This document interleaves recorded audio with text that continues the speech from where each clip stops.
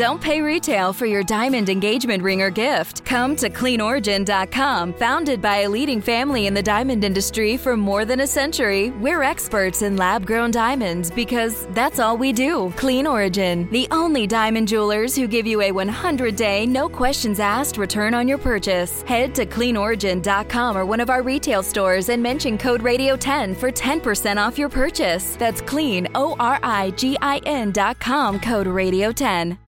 Hello, Weather Geeks listeners. Thanks for choosing the podcast. Today, we're highlighting the best of geeks with one of our favorite episodes. Today's guest has been talking about your neck of the woods for over 20 years. Al Roker is America's weatherman, appearing on The Today Show, nightly news, and a host of other television and news shows over the years. He has a knack for channeling his on-air charisma into many different media, including penning a New York Times bestseller, dishing out award-winning cookbooks, and lending his voice to critically acclaimed movies. Today we'll learn about Al's passion for weather, how he has evolved with the ever-changing media landscape, and how he manages his work-life balance. That's today on the Weather Geeks podcast. Thank you for joining us today, Al. Hey, Doctor. Thank you so much. It's great being here with you. Hey, well, we're really excited about the Weather Geeks format. I'm Dr. Marshall Shepard from the University of Georgia, and we have one of the legends of our field today joining us on Weather Geeks, Al Roker. Everyone knows him as America's weatherman. Al, I want to go all over the place today. Sure. So I know you have a new book out there, The Ruthless Tide. We're going to get all into that. But before we go there, this is Weather Geeks. How big of a weather geek are you, and how did you end up in weather? Is it something you always wanted to do? Well, that's the kind of the irony of it all, in that I was, like everybody else, I was interested in weather. I watched the Weather Channel. The weather forecasts on my local channels. I grew up in New York City, but I really had no interest or desire to be on TV. The closest thing I came, there was a local weatherman at WNBC in New York. His name was Tex Antoine, and he was not only a weatherman, but he was a meteorologist. He had been in the Air Force during World War II, but he was also an artist. And hosted an art show. And, back in those days, you were a master of all trades. Right. And he had a character called Uncle Wethby. And Uncle Wethby was kind of a character that stood up. It was not quite a doll, but it was almost a three-dimensional representation of him, a cartoon version of him. And for the kids in the audience, he would dress Uncle Wethby every evening on the 6 o'clock news. And this is what you're going to have to wear to school. Sometimes Uncle Wethby had a bathing suit and a beach ball. Sometimes he had on a yellow rain slicker. And I was always fascinated by Uncle Wethby because I was I liked to think I was a cartoonist. And so I just was fascinated by that. But then I forgot about it. I went on to go through high school and went to the State University of New York at Oswego, which, as it happens, has a top-notch meteorology department.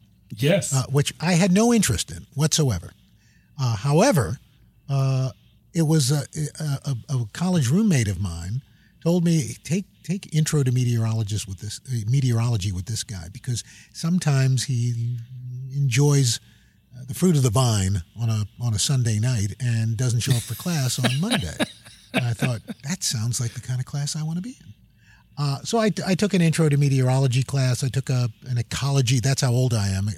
Back then, before it was environmental science, it was ecology. Oh, we still have a very good ecology program at the University of Georgia. I know your wife is a fellow UGA alum. And I'm a Bulldog. The Odom School of Ecology is quite well known. Yes, and so, but again, I took these classes with no plans of using it, and in fact, didn't plan on being on TV. True story, my department chairman in the radio and TV department told me that I had, after I took my first television performance class, he said, "Roker, you have the perfect face for radio." And so, I didn't think anything of it. And then at the end of my sophomore year, they were looking for a weekend weatherman in Syracuse, New York, which is the next biggest city from where my school was. And he put me up for the job. I did a tape at school. He took it down. And because it was a small station, and he said, "Listen," the news director said, "I can afford to pay you $10 a newscast." Now, there were Wow. 4 newscasts on the weekend. That's $40. I'm thinking, yes, I'm rolling in it, and I'll just do this until I find something else.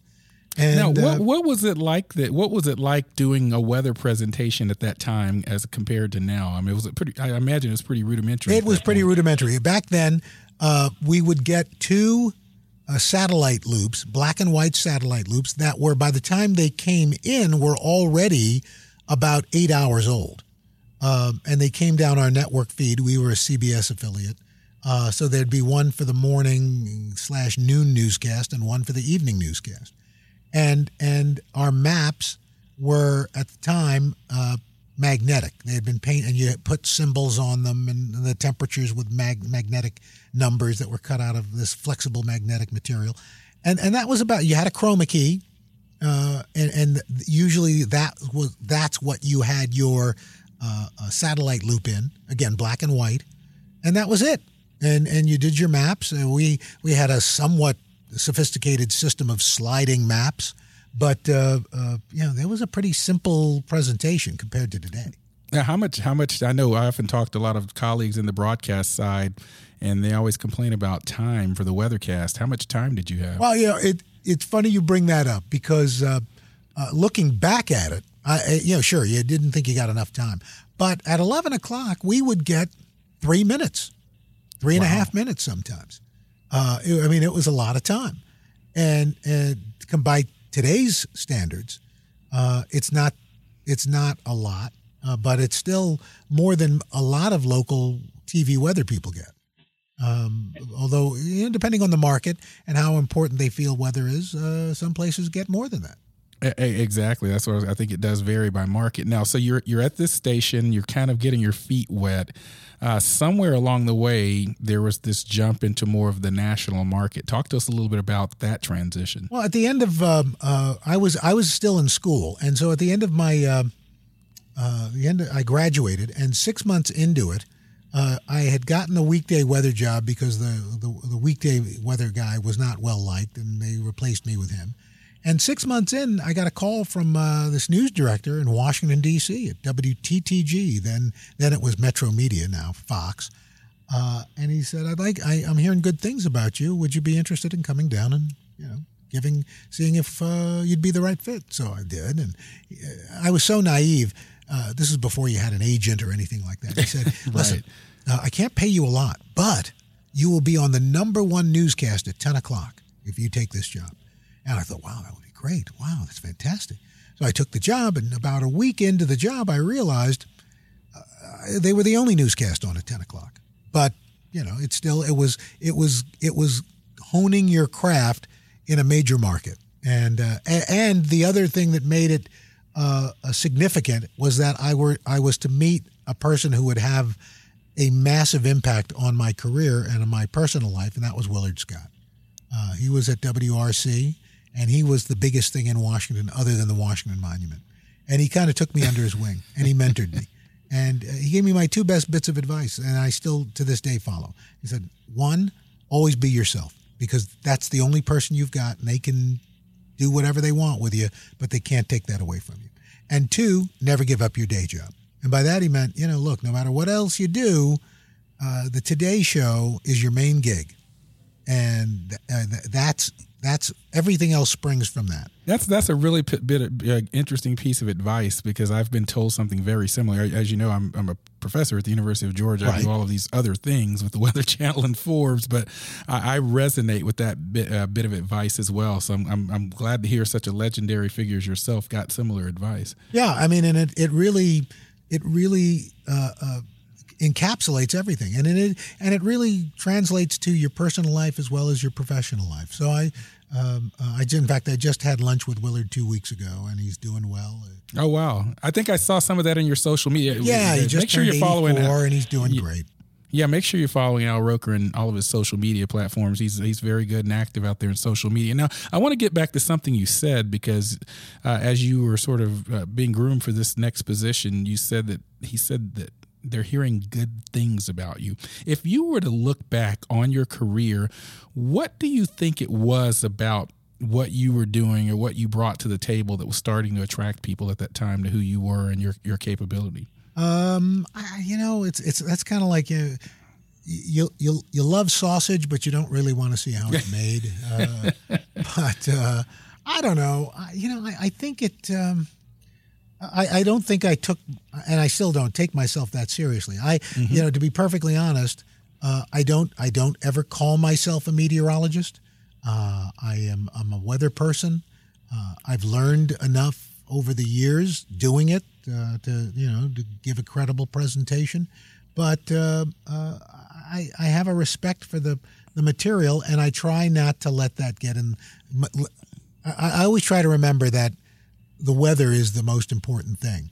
But let's have a good time if we can. If the weather is such that, it's not life and death, it's not, the end of the world, then, let's not get too crazy about it. Let's stay right there for a second, because that's even now a discussion. And, I hear people, and there are discussions about, he's not a meteorologist, he is a meteorologist. But the point you're making is you know enough that you connect with people, you have the right personality, and you get the message across. What are your thoughts on this whole sort of debate out there, even contemporarily, in terms of what it takes to communicate the message? Well, look, I think you can be the greatest meteorologist in the world, but if you can't communicate that, nobody's going to hear your message. I'm very fortunate in that we have at the Today Show and NBC News. I will take my off-air meteorologist and graphic folks pound for pound over any other staff in television staff in the country. I've got just a terrific team, starting with our senior producer, this woman, Erin McGarry. We've got an alumnus from the Weather Channel, Sherry Pugh. Got a guy, Don Sunikis, who has been at the Today Show for over 25 years. I got another guy, Kevin Corvo, who's an amazing meteorologist. We got a great guy named Brian Van Aken, who is hands down first of all, he's a great meteorologist, but he is probably the person who can make, not to get too into the weeds, but our graphics unit is called a WSI Max. This guy can do stuff with this that nobody else can. And I think, and in my humble opinion, our graphic presentation on the Today Show is hands down better than anybody else's. From our huge video wall to the graphics we use. And so I've got an amazing team backing me up. I may not know all the answers, but I've got people who do. And they give me that information, and I can convey it. And if you can't convey that, if you're not excited about it, if you're not passionate about it, if you don't revel in new technology and new ways of graphically presenting the weather, you're going to get left behind. Because let's face it, we all know right now, anybody can pick up their phone and get the weather. But that app doesn't give you context. It doesn't give you meaning. It doesn't break it down for you to a certain extent of why, okay, it says this, but this is why it might not happen, or it might happen, or it could be worse. Those are the things that we do that I think because of the people I have backing me up, I think on NBC News, we do better than anybody else, a Weather Channel notwithstanding. And I know that you've had to work with the Weather Channel. We're talking with Al Roker, legendary, what we call America's weatherman, here on Weather Geeks Podcast. Okay, it's time to commit. 2024 is the year for prioritizing yourself. Begin your new smile journey with Byte, and you could start seeing results in just 2 to 3 weeks. Just order your at-home impression kit today for only $14.95 at Byte.com. Byte clear liners are doctor-directed and delivered to your door. Treatment costs thousands less than braces, plus they offer financing options, accept eligible insurance, and you could pay with your HSA, FSA. Get 80% off your impression kit when you use code WONDERY at Byte.com. That's BYTE.com. Start your confidence journey today with Byte. And welcome back to the Weather Geeks Podcast. I'm Dr. Marshall Shepard from the University of Georgia, talking with Al Roker. Al, you really have inspired many people. I think people tune into you on the Today Show and many of your other platforms. Now, you were talking about how you ended up at Washington, D.C., and ultimately through your partnership, mentorship, and friendship with Willard Scott, who served as a mentor, you ended up there at the Today Show at NBC, nationally televised. Yeah, along with stops in Cleveland and then finally New York City at WNBC, which was a dream come true because I'm from New York City. And I would, my parents couldn't see me. And let's face it, we always do stuff because of our parents. We want to make our parents proud. That's right. And I remember when I got my first job in Syracuse, it was on Channel 5. And I called my mom and I said, Mom, I got a job on TV. And she said, that's amazing. What channel is it? I said, well, Mom, you can't see it because you're in New York City. And this is Syracuse, New York. It's about 200 miles away. And she said, well, what channel? I said, well, it's Channel 5. She goes, you're wrong. We have Channel 5 here in New York. I said, yeah, but Mom, it's a different Channel 5. A 5's a 5. It has to be. It's the same channel. It's Channel 5. I said, no, but Mom, the signal of Channel 5, WHEN-TV in Syracuse, New York, can't get down to New York City. Oh, it has to because I'm looking at, hold on, I'm going to put it on right now. No, Mom, it's not, that's WNEW-TV. She said, but it's Channel 5. And it was like a bad Abbott and Costello routine, And so when I got the job in 1983 and Dr. Frank Field was the main weather guy and I was going to be his weekend weather person, I thought I'd had it made. Live at 5 was this legendary news show. It was because it had celebrities on it and lifestyle. It was a groundbreaking show, and I never thought I would be on Live at 5. And one of the great things about Live at 5, they had, if you remember, the legendary studio announcer Don Pardo. Oh, yes. Was their announcer. And the show would start every night at 5 o'clock with this lightning bolt, and it's at WNBC TV New York, and the music would play, and they would take a shot of Don Pardo in front of one of those old RCA bullet microphones, and he'd have his hand to his ear. He goes, from WNBC TV in New York, this is Live at 5 with Jack Cafferty, Sue Simmons, and Frank Field with the weather. So it's my first time filling in. I mean, before, it was December of 1983. I will never forget it.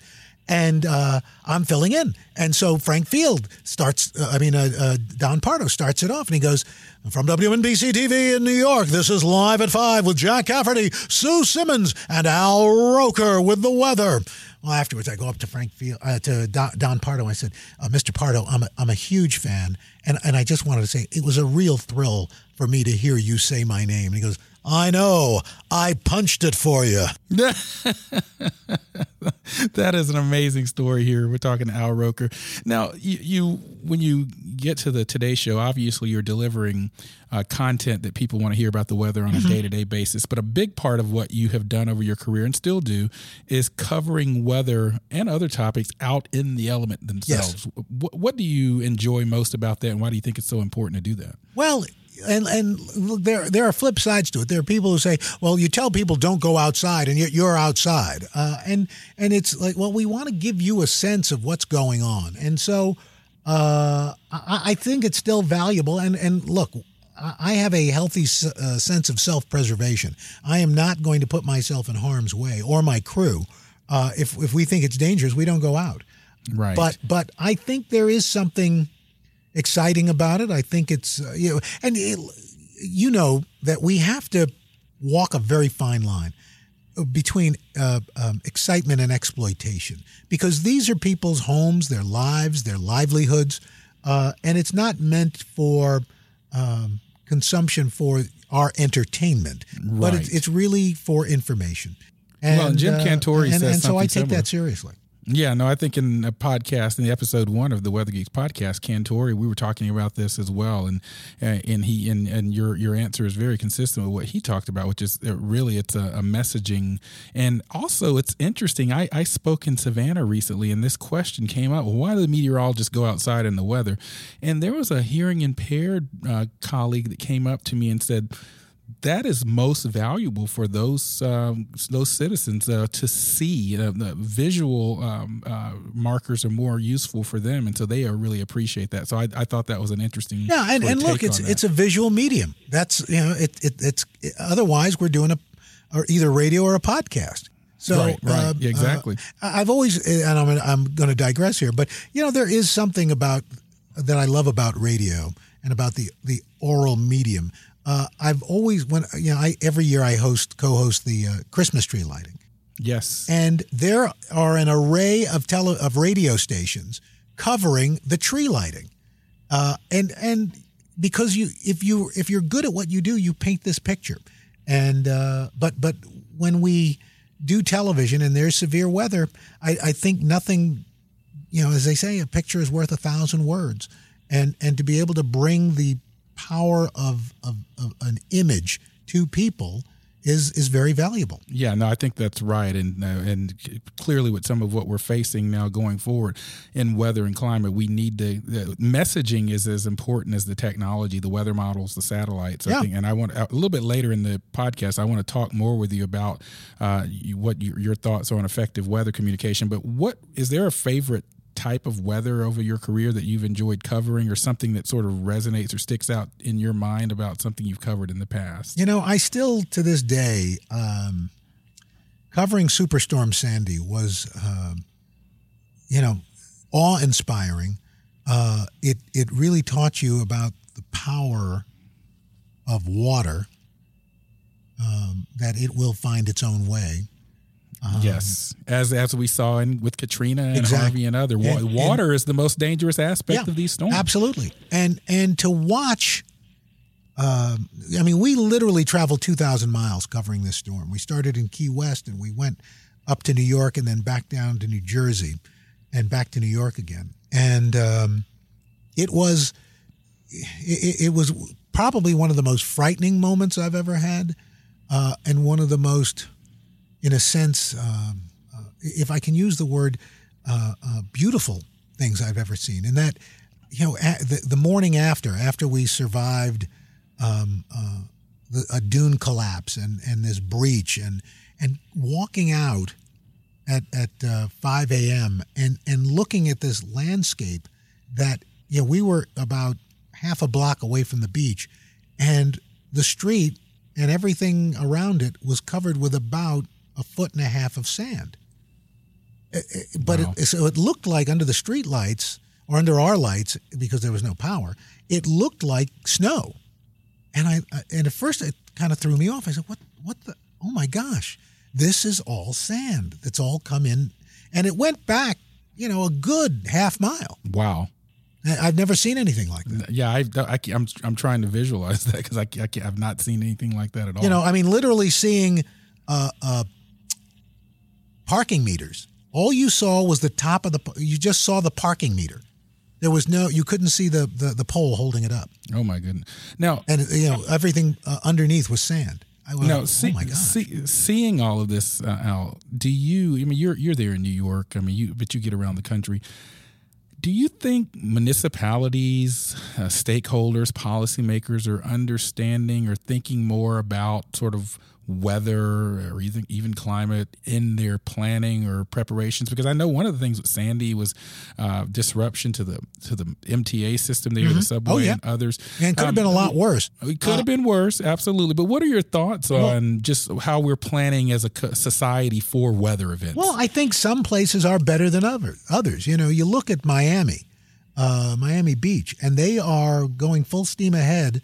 Because, look, as you know, they experience on a fairly regular basis now sunny day flooding. Yeah, absolutely. And so they've got a project going to raise streets, to raise the street levels, to put in all these pumps. It's funny. The first book I wrote on this kind of topic was Storm of the Century in 1900. And after Galveston got devastated, they put in a massive public works project to literally raise the city level and build that seawall, and which is unfortunately now inadequate. But it's the same thing that's happening now. Some cities are and coastal areas are saying, you know what, we better prepare for this, and others are just blithely going along with a nonstop development along coastlines.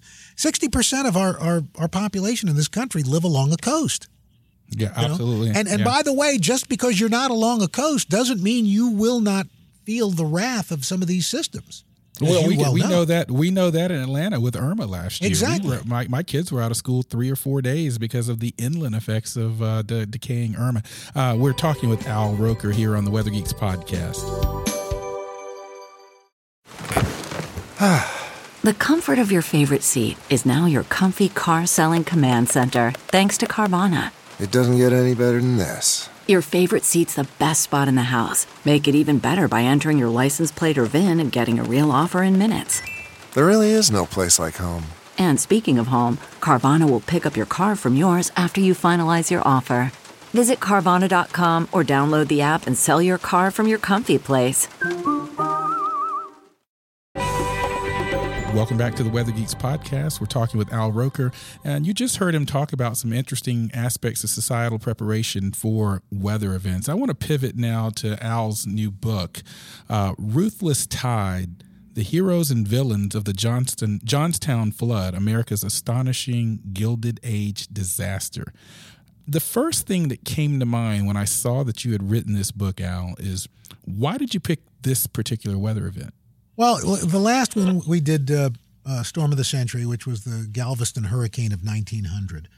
And you know, my first thought was, oh, maybe we should do something on Katrina. But, you know, I think it still needs a little more distance. But what I found fascinating about the story of the Johnstown flood, which took place in 1889, was that it was it was a man-made environmental disaster, that warnings were ignored, that what would be then the 1% wanted something and they didn't really care about others. And ignoring warnings, ignoring concerns, they went ahead and built this fishing and hunting club, damming up a river and creating an artificial lake that a number of critics said this is not going to hold. This will flood at some point. It's not if, it's just when. Just when. And unfortunately, a storm of epic proportions dumped over 12 inches of rain in a very short period of time. And within a matter of hours, the earthen dam gave way, and 20 million tons of water traveling at upwards of 60 miles per hour with crests of 60 feet or more slammed through the Conemaugh Valley and killed over, by some estimates, as many as 3,000 people. It's still the deadliest flood, pure flood in American history. Yeah, and I think, you know, and I appreciate that you're bringing this to attention, but I still get the sense that many in the American public don't, realize that fact that you just mentioned, and also still take for granted just how deadly flooding can be. Oh, even yes. Today in a contemporary context, they'll still drive through a flooded road because they got to get their when I kid watch from it, daycare. and you'll stand there and watch these. You know, I've been on remotes where, you know, we've covered flooding, and you see these people pushing through, and they think, "Oh, I've got my SUV," and no idea that, you know, a foot of water, you know, can float a car. Or a vehicle, any vehicle. The buoyancy of the tires themselves help with that. Yeah, you know, they have their own buoyancy. You know, exactly. that 6 inches of water traveling at 4 miles per hour can knock you off your feet. Yeah, it's astonishing, but yet people, they just, oh, it's just water. Oh, yeah, I turned it on, I turned it off. Well, when you can't turn it off, it finds its own way. And so this story, I think, is one that changed America's perception of natural disasters. It gave rise to and really cemented the reputation of the Red Cross. Clara Barton, her organization became the organization it is because of the Johnstown flood. Oh, wow. That's an interesting fact that I wasn't aware of. Yeah. I mean, and what was interesting, you know, you think 1889 and women, of course, were in a sense kind of second-class citizens. But because there was so much chaos, she used that to her advantage and was able to establish, literally tent cities, field hospitals, commissaries, all these things, and was able to do it with ruthless efficiency. And so much so that people were astonished at this organization. And so it really put the Red Cross on the map. And 11 years later, because she was no spring chicken, when she was getting ready to retire, she was actually financed by one of the newspaper magnates to help in the rescue effort and recovery effort of the Galveston hurricane. Wow. This is just fascinating, the type of thing that you're going to only hear if you talk to or listen in on the Weather Geeks podcast. We're grateful to have Al Roker here with us today. You talk about this particular flood, and make sure you go out there and take a look and read this book, Ruthless Tide. I can't wait to finish taking a look at it myself. You talk about communicating flood threats or extreme weather threats in general. We're in a different age than what the folks were in the Johnstown flood. We have social media now. We have Twitter, Facebook, Snapchat. I don't know how many of those you're on, but I know you're on at least Twitter and Instagram because I follow you there.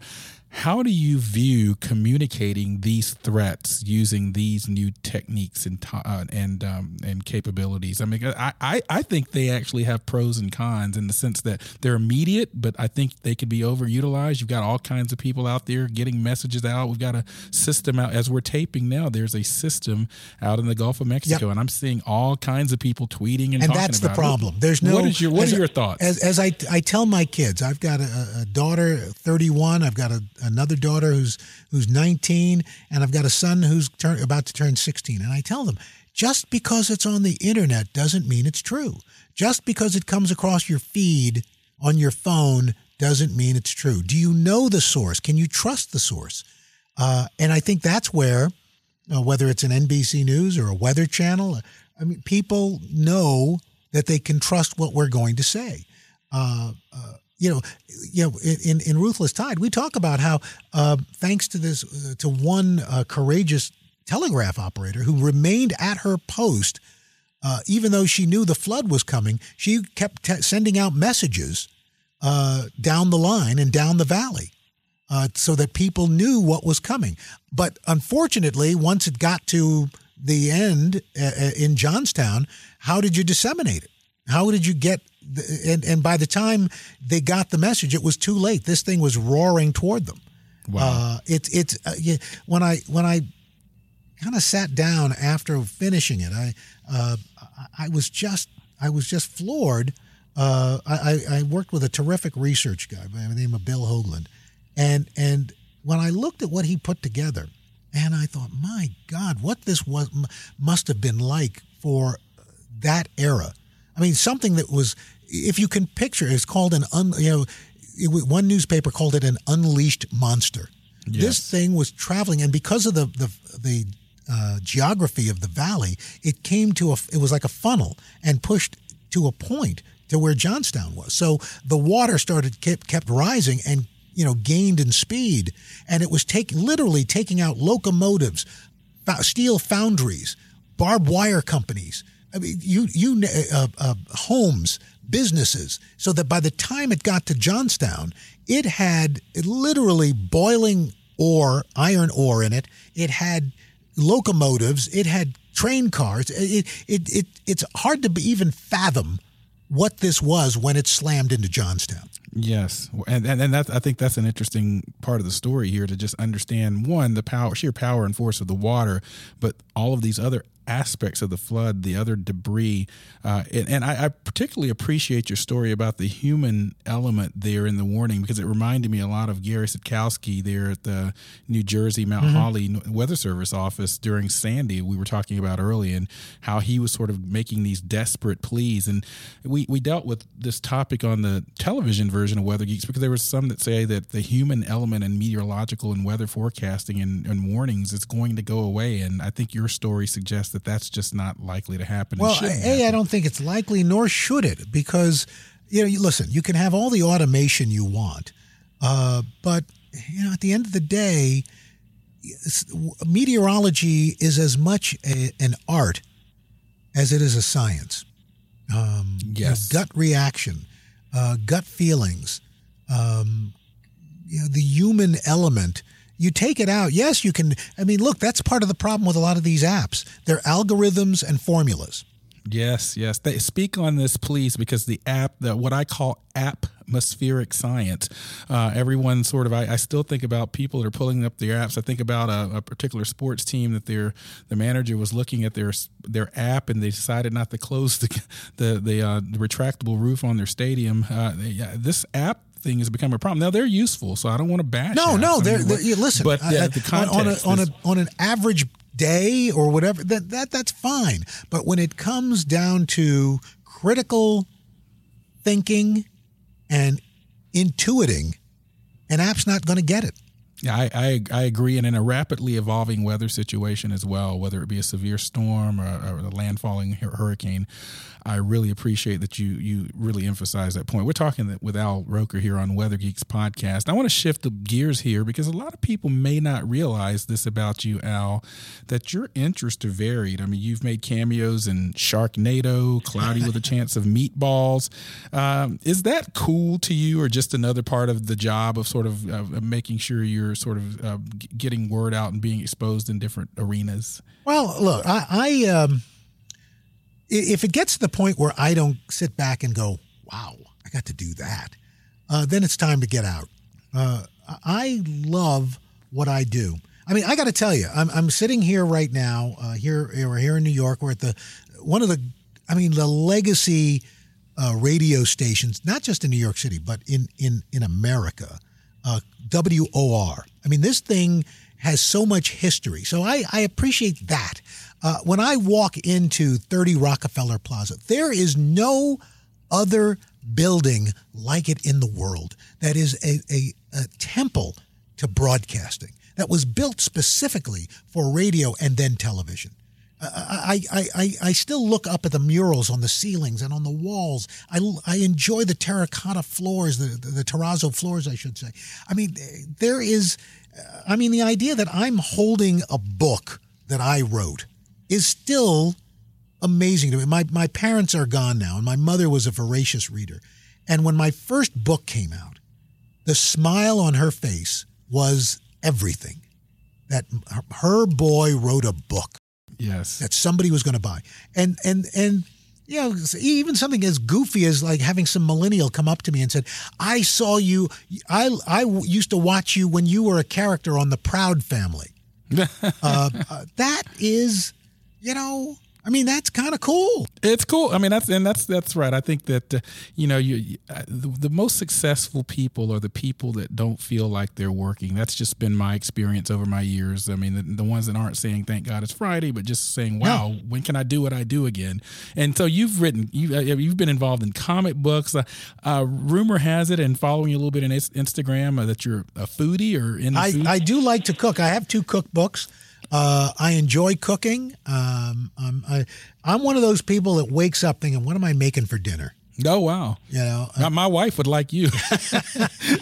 You know, so I love it. I just came back from Vancouver. I've always been interested.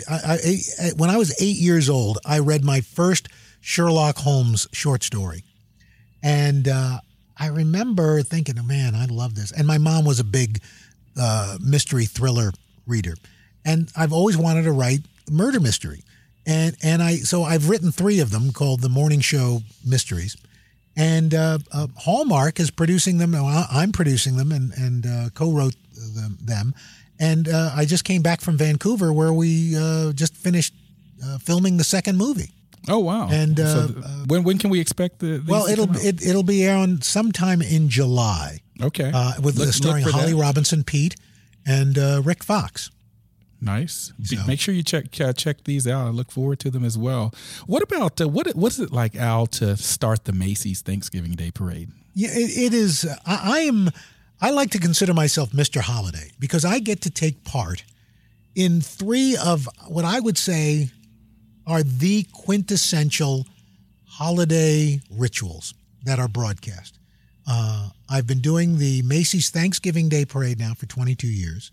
Grew up watching it all that time. I do the Christmas tree, the Rockefeller Center Christmas tree lighting. I've been doing that. Before it was even a network show, it was a local broadcast here in New York. And I started doing that in December of 1984. And I do the Rose Parade. Oh, I forgot about that. Yeah. And so the idea, I mean, part of my family tradition, like millions of Americans, was to get up in the morning on Thanksgiving. You're still in your pajamas. You're watching the Thanksgiving Day parade. You can smell the turkey is cooking. And in New York, when the parade was over, you switched over to Channel 11 and you watched Laurel and Hardy and March of the Wooden Soldiers. And that was our Thanksgiving. And the idea that people have grown up watching me do this and be part of their Thanksgiving is such an honor. You know, it's still, and my kids have been on floats. My little girl was a Christmas tree on the Santa float one year. Another year she was a present. She was like, she was like a gift wrapped box. And I just can't say enough about it. You know, to be on the Upper West Side when those balloons, when you hear the guy, the parade marshal go, Snoopy, please join the parade. And all of a sudden around the corner on 77th Street comes this giant Snoopy. And while it's great on TV, to be there when it fills your field of vision, because on TV, there's a natural border, you know, but when you are on, and I urge everybody, every American listening, that at some point you've got to come to the Macy's Thanksgiving Day Parade and watch this. You will be transformed to a child again. That's what I've heard. I've heard it's one of those kind of see the Grand Canyon moments to go to the Macy's. Yeah, a little different. I've seen the Grand Canyon, and there are two different things. In fact, I proposed to my wife on the south rim of the Grand Canyon. Oh wow! And I had hosted the Fiesta Bowl parade for NBC when we carried it, and I thought, you know what, this is the place. And we went and I said, I want to propose next year. On the south rim of the Grand Canyon. I figured it would be gorgeous. I wanted to do it at sunset. And two, it would be efficient because if she said no, only one of us was coming back. I'm not saying who, but it lucked out. She said yes. I think it all worked out. I mean, for those that don't know, his wife is Deborah Roberts, a legendary journalist in her own right. Yes. In fact, we are going to be both covering the royal wedding. And she's doing it for ABC, and our daughter, who's in school in Paris, is going to be her intern, which I'm a little ticked about because it's like, why did you choose mom? Well, you know, I got kids. You know how that goes. Come on. I know. Well, I want to bring it to a close here. Really appreciate the conversation. I hope you've enjoyed this in-depth dive with Al Roker. Just in this last few minutes or so, I mean, you've been such an inspiration for so many in terms of what you do. You're coming into their homes each day. Even for those that, you know, just a representative of the various groups that may not necessarily be represented on TV. I think a lot of people looked up to you from that regard. What do you consider as your sort of legacy from the past and going forward? I guess my feeling is I would like to think that A, I haven't wasted anybody's time, and B, that if the time spent with me, whether it was on the Weather Channel or whether it's on the Today Show, that hopefully they feel a little bit better when they turn off the TV than before they turned it on. And if I've informed them and helped them get to their day and make them smile just a little bit, then I think that's a good thing to have been known for. And there you have it from Al Roker, America's weatherman, NBC, and certainly someone that has been an inspiration in my career. As an African-American meteorologist, I certainly have looked up to you in terms of what you've been able to do. So I just want to take this opportunity to personally thank you from afar, and thank you for joining us on the Weather Geeks podcast. Well, I appreciate the opportunity and also the chance to talk about this book, Ruthless Tide, because I just am so very, very proud of it. It reads like a movie, but it's all true. And the other thing is that this could happen again. That if we are not careful, if we do not pay attention to environmental rules being relaxed, changes being made without proper vetting, that we could see another environmental disaster on this scale. It can happen again. Absolutely. Weather Geeks listeners, please go out there and get a copy of Ruthless Tide. I'm sure it's available at all of the places where you can get the bestsellers. And make sure you're also following Al Roker and all of his social media. Al, what's your Twitter handle? Twitter and Instagram at Al Roker. Okay, so follow him, and also be sure to follow Weather Geeks as well. We have a new Twitter handle at Weather Geeks, WeatherGeeks. Thank you for joining us on the Weather Geeks podcast.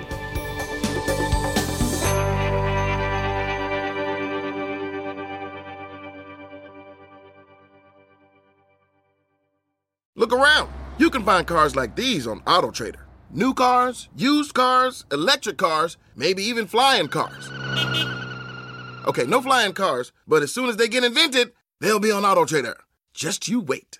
AutoTrader. Support for this podcast and the following message come from Corient. Corient provides wealth management services centered around you. They focus on exceeding your expectations and simplifying your life. Corient has been helping high achievers just like you enjoy their lives more fully, preserve their wealth, and provide for the people, causes, and communities they care about. As one of the largest integrated fee-only registered investment advisors in the U.S., Corient has deeply experienced teams in 23 strategic locations. Corient has extensive knowledge spanning the full spectrum of planning, investing, lending, and money management disciplines. Leverage Corient's exclusive network of experts to craft custom solutions designed to help you reach your financial goals, no matter how complex they may be. Real wealth requires real solutions. For more information, connect with a wealth advisor today at Corient.com. That's Corient.com. Corient.com.